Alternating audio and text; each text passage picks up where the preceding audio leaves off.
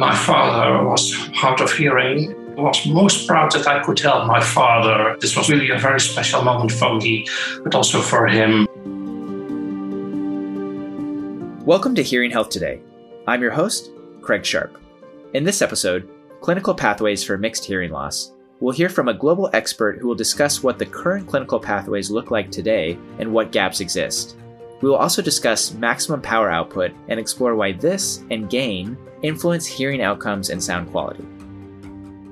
This is a podcast for hearing health professionals. If you are a person with hearing loss or a member of the general public, please seek advice from your health professional about treatments for hearing loss. Professor Snick, thanks for joining us on Hearing Health Today. It's a pleasure to have you on the podcast. Well, it's great for me to be able to participate in this.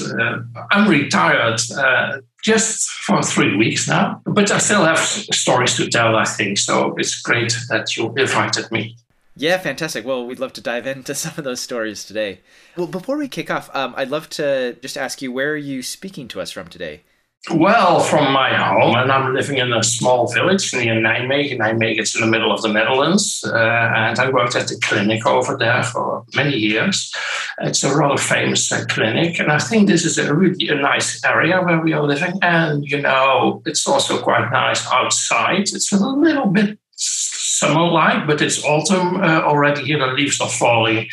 This is where I am, and I'm most happy to be here and being retired. Perfect weather to take advantage of your new freedom, I guess. So I know a lot of our listeners might know you from your work at Nijmegen, but what actually inspired you to work in the field of audiology?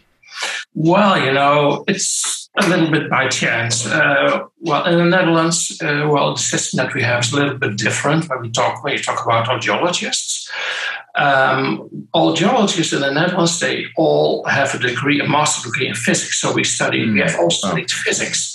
And then additionally, you can do training, and there's a 4-year training. It's organized just like for medical specialists. Sure, okay. So I studied physics, and I had a great time over there. I worked in the laboratory, but I wanted to do something more. I wanted to see people, so I started with teaching. I taught at a college for some period, and then there was this position to become a trainee in audiology, to do this 4-year training. And that's what I did. And I really loved it. I enjoyed it a lot from the first moment on. So that's how it all started. I should say that my father was hard of hearing. He had mixed hearing losses in both ears, and he was struggling with hearing devices, and more when he became older and older. So he was also one of the first patients in our program, and we started with implantable bone conduction devices in the late 1990s.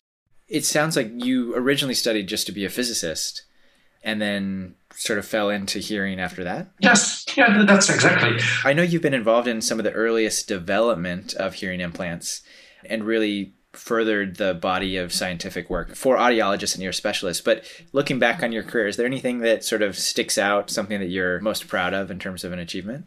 I was most proud that I could help my father with the Baha device. This was really a very special moment for me, but also for him, because he had a lot of problems with his conventional devices. There was always problems with pain because of these, spectacles that he had to wear, which were heavy, but also when there was quite some pressure on his head. He was always struggling with it.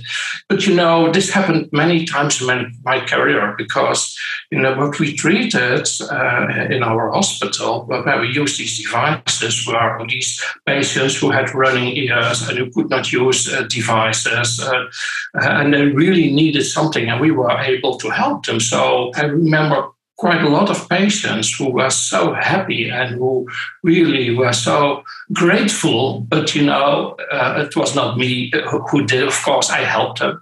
But it was the option that we had with these devices. I think there are quite a lot of patients that I remember quite well who are very, very happy with the help that we could offer them. Diving into your specialty a little bit. So I know you're a specialist in mixed hearing loss. Is that correct? I was the audiologist for the pediatric department, so children and implants. Yes, I was involved in the implant program from the first day on when I started at the university clinic in Nijmegen, both in the cochlear implants field and all the other implants. And I've been the head of that, let's say, sub-department. So it sounds like you wore many different hats over the years at Nijmegen. I did want to ask you a little bit specifically about mixed hearing loss, because that's an area that we haven't really explored too much on the podcast. So to maybe set a foundation, could you describe a little bit what the current clinical pathways are to the diagnosis of mixed hearing loss, and then what the typical first-line treatment is after diagnosis? Well, of course, I can only talk about the Netherlands, how it's organized in the Netherlands. If you have a problem with your ears, you go to your GP, and they try to treat it. When you have mixed hearing loss, there are a few options. There might be a few different reasons, but mostly it's a running ear, a chronic infected ear. That's the most usual cause. Then you have two problems. You have a medical problem because it might hurt, and there's all these things coming out of your ears. Mostly the GP tries to help you with that, but if it's really chronic, often it is chronic, unfortunately. They refer you to an ENT doctor in the Netherlands. And ENT doctors they have an outpatient clinic in a hospital. That's how they work, in the Netherlands. They don't have private practices. And they try to solve the medical problem. If there is a medical problem, they look into it, if they can do some surgery to improve it or whatever. And then, of course, you have always the hearing loss. And for the hearing loss, mostly you are referred to an audiological center. So someone would go to a general practitioner to get a little bit of guidance, and if it's a chronic infection, is there typically a quick referral to the audiology center, or what does that look like? Yeah, it's a quick referral. It's not that big, our country. So, we have good relationships between ENTs, ENT clinics, and audiological centers. So we work together. We have implant teams. So there are surgeons who are in the implant team, but also audiologists. We do it together. We select the patients and we try to give them the best solution that is available. And of course, it should be something that we know well. The audiologist talks, of course, about the audiological outcomes that you would like to see. The surgeon might give information about different systems and, of course, has to be sure that he can do the surgery properly. Yeah. So mostly we work together in a team trying to find the best solution for a patient with a mixed hearing loss. I think we are all very much aware, also the ENT doctors, that we should not just deal with the disease, but that we should deal with the patient, with the person, give him the best options to go on with living. Do you think that the current standard of care for mixed hearing loss is patient-centric, or as patient-centric as it could be? That's a very, very good question. I'm afraid it's not. In many places, in many other countries, quite often the ENT surgeon is dictated what the solution should be, and mostly it's a solution that he prefers. I think there is a big problem with indeed whether patients get the best device, and this is one of the reasons why recently we wrote a consensus paper about all options for patients with mixed hearing loss. And I did this together with a clinic from Hanover, where they have a lot of experience with implants. We wanted to produce a document that was patient-centered, but we also included all stakeholders. So we also included the companies. This was quite a process. Yeah. It took us 3 years to have a consensus document. Sort of as an outsider to this field, why did it take so long? Was there not a consensus on what the... There was not a consensus, no. The big issue, of course, were the people in the companies that did understand that we needed this kind of consensus to be able to help the patients in the best way, to formulate what was the best solution for a given patient.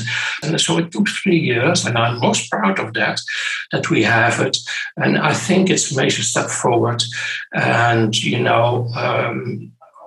we have almost 90 authors, so there are a lot of clinicians who also agreed with the statements. So I hope that this will be an important step forward. For clinicians that are out there that treat mixed hearing loss, How do you envision they would use the consensus paper?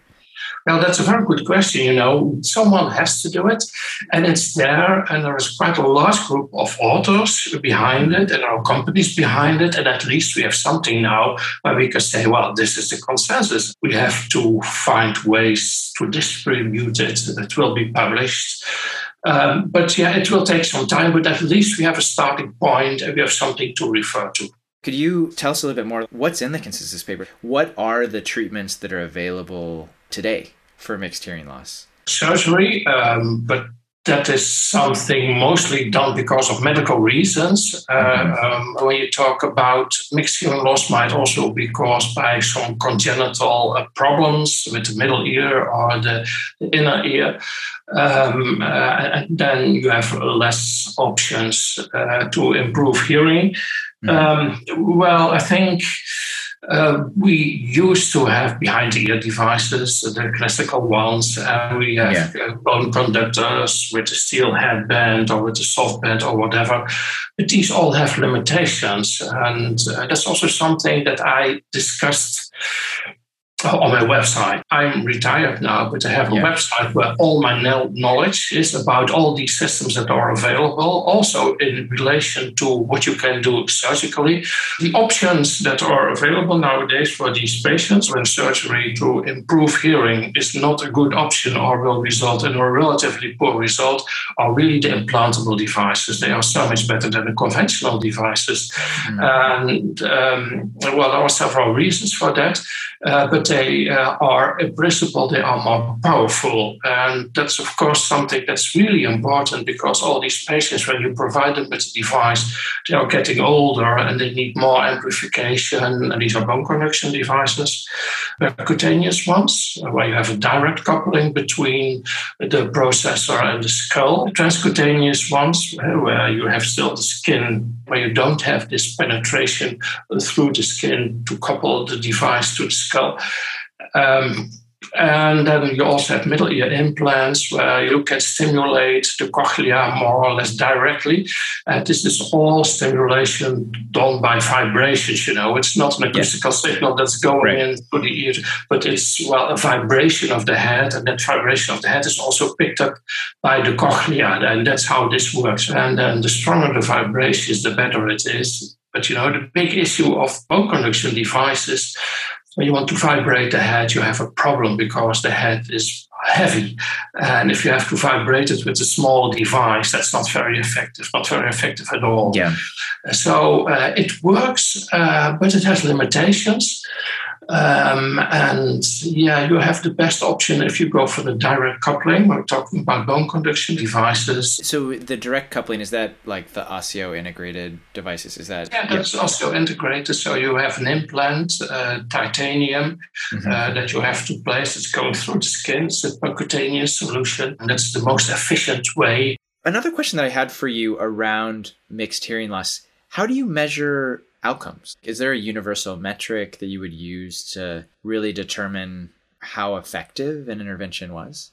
Well, very good question. There have been several proposals to come up with, let's say, a standard protocol, but everyone is doing it in their own way. And of course, if you want to measure the effectiveness of a solution, one of the things that you would like to measure, that's speech recognition, of course. How you measure it has to do with, let's say, the tests that are locally used in England and in Germany and in France. They use different tests with different materials.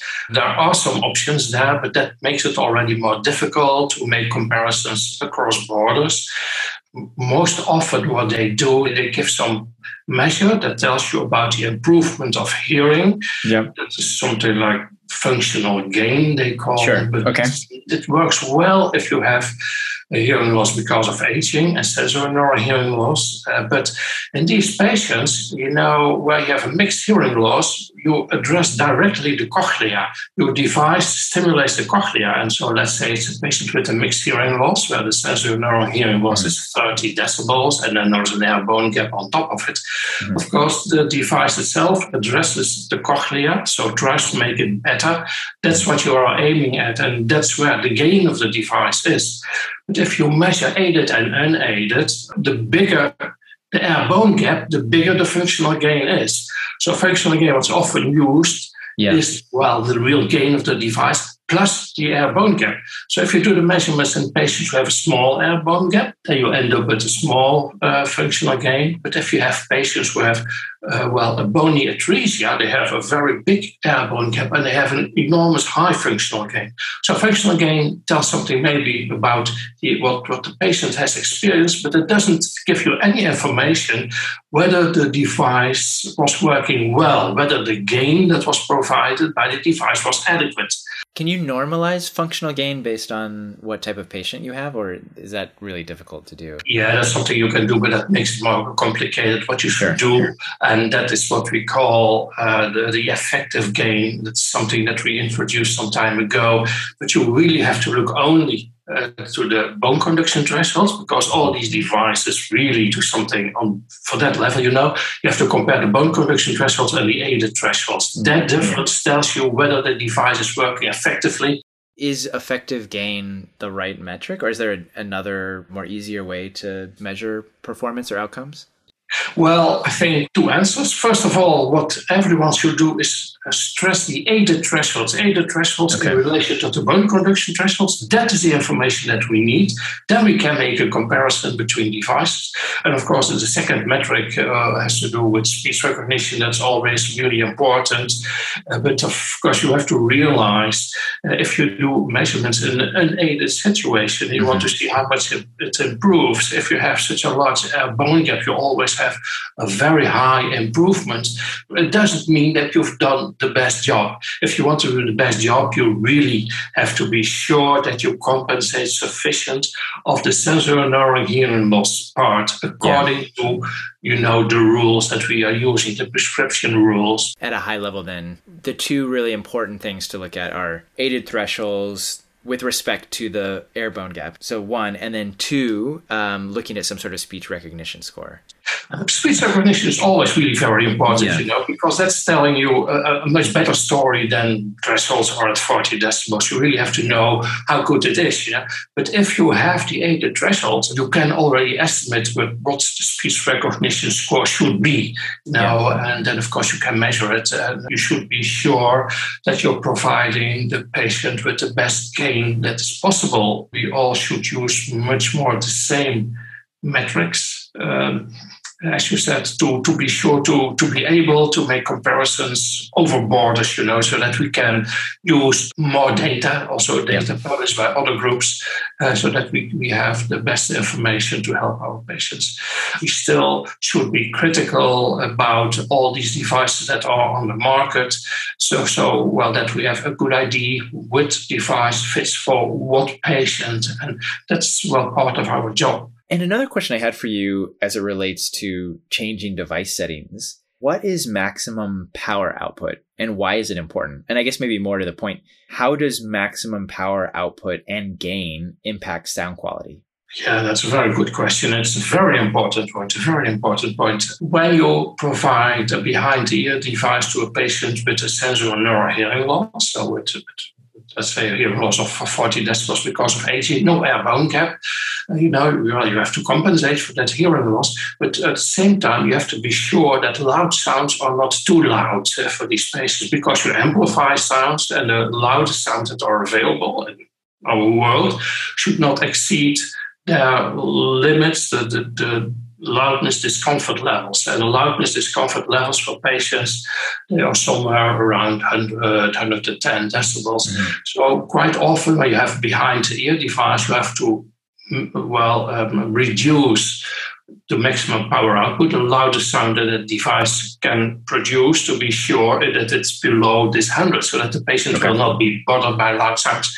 That's the MPO. Now, as I told you before, when you talk about bone conduction device, you have to vibrate the whole head. And that means that you need a very powerful device, and that there is never a problem with the maximum power output. Do you think that clinicians set the max power output or the MPO correctly, or are people too conservative or liberal with it? Do you think sometimes it's too high or too low? Like, what do you actually see in the industry? There are options to change the MPO in several devices, and sometimes they do something. But you never should change the MPO. There is no reason at all to lower the MPO of any bone conduction device. And the same is true for the middle ear implants. You should always use the MPO at maximum. Why do you think that some clinicians lower it? Sometimes it's also what happens with us. When you have a patient who really needs a device and finally they have this device and they use it, they are really amazed by all the sounds that they can hear, and they say, wow, this is too much. But it's because they are not used to it. They don't know what they hear. And then sometimes, and it's also something that we did when we started, we thought maybe it's too much, maybe we should lower the MPO. But that, in the end, we learned quite quickly that that's not the issue. Not necessary. You have to tell the patients that it might be too much, that it might sound too much, but that they should take a few weeks. Yeah, of course. Say you have a patient that says, this is too much. How long does it normally take them to acclimate to the new sounds? And that's really different between patients and also what they are used to, especially congenital cases who have never had proper hearing. They have most problems to get accustomed to the sounds. Mm-hmm. If they already have experienced louder sounds, if they have lived in the normal world, let's say, regarding hearing, then it might be a matter of days. When it is these congenital cases, what we do mostly is maybe lower the gain a little bit, but not the MPO. And when they come back for a second visit, then we increase the gain. So maybe there might be a little bit of too conservative of practice when it comes to MPO by responding, I guess, quickly to a patient's comments around something sounding too loud and uncomfortable. But generally, you mentioned days, but even if it were a few weeks, like over a relatively short period of time, people would acclimate to those loud sounds, barring the congenital cases. Oh, yes. Yeah. And in the end, they might even ask for more gain, but they really need some time to get accustomed to it. But it's not a matter of months, it's a matter of days. Okay, they will tell you all kind of stories about sounds they never heard before. If you go to the toilet or they flush the toilet, that there was so much. I didn't know that made a sound. Yeah.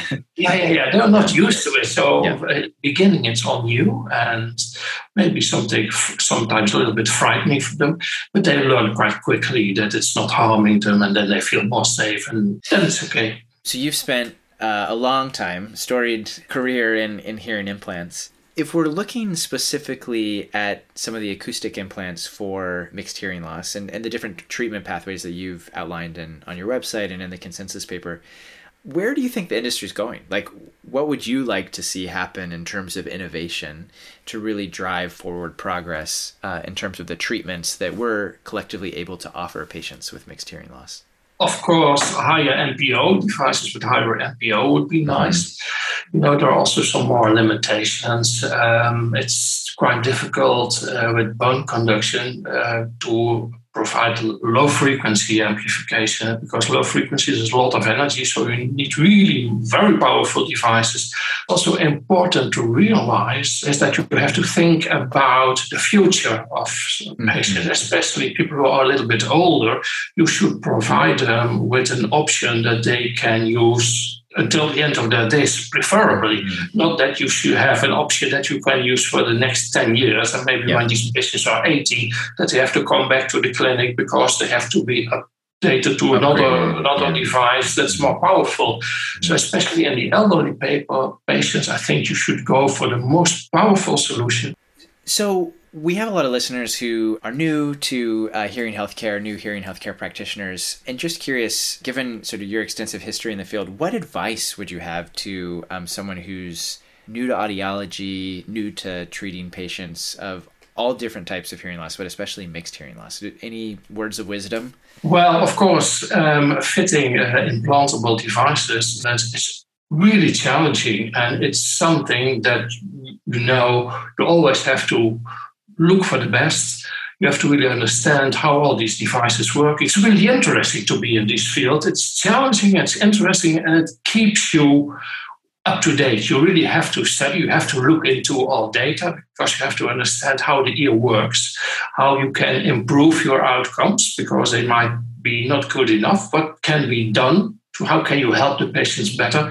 For instance, also with bilateral implants, there is quite a lot of work that has been done and can be done to improve it all. So really, this is, I think, from, let's say, a more scientific point of view, this is the most interesting field that I've been into. Talking about audiology, this was the most interesting thing because it's so challenging and because of all the options that are available, and also because all the collaborations that are so important, collaborations with the ENT doctors, but also the collaborations with the companies, people who work in the companies, because all together we have to do the job. It's not the audiologist, it's not the ENT, it's not the companies. We all have to do it. And this is why also this consensus statement is really important, because it really tries to build a better bridge between all disciplines. That's, let's say, one of the main topics of these consensus statements. So, yeah, I think an audiologist, if you have the option, go into this because you will learn a lot. You can help patients for whom there are no good, conventional solutions. So you might open a lot of patients who are really very satisfied, who are very happy with these new options that are available nowadays with all these implantable options for patients with a mixed hearing loss. Ott, thank you so much for joining us on Hearing Health today. It's been a fascinating discussion just to learn a little bit more about the area of mixed hearing loss and what some of the clinical pathways are and how they've evolved over time. So thank you again for sharing your expertise, and best of luck in retirement. Well, thank you very much. It was a great honor for me to do this, because although I'm retired, I still have a story that I would like to tell. And this is a perfect opportunity for me to tell a little bit about what I've learned. And I hope that there will be listeners who can really appreciate this. We've received some great feedback from our listeners around the world. Please continue to share your perspectives with us so we can create the most engaging podcast for hearing health professionals. Click the link in the episode notes to share your thoughts. We'd love to hear them. And stay tuned for our next episode, when we will be speaking with Barbara Kelly from the Hearing Loss Association of America and Abigail Herringer, a CI recipient who many might recognize from her recent appearance on the TV series The Bachelor.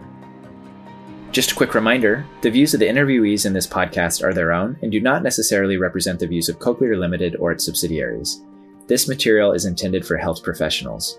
If you are a consumer, please seek advice from your health professional about treatments for hearing loss. Outcomes may vary, and your health professional will advise about the factors which could affect your outcome.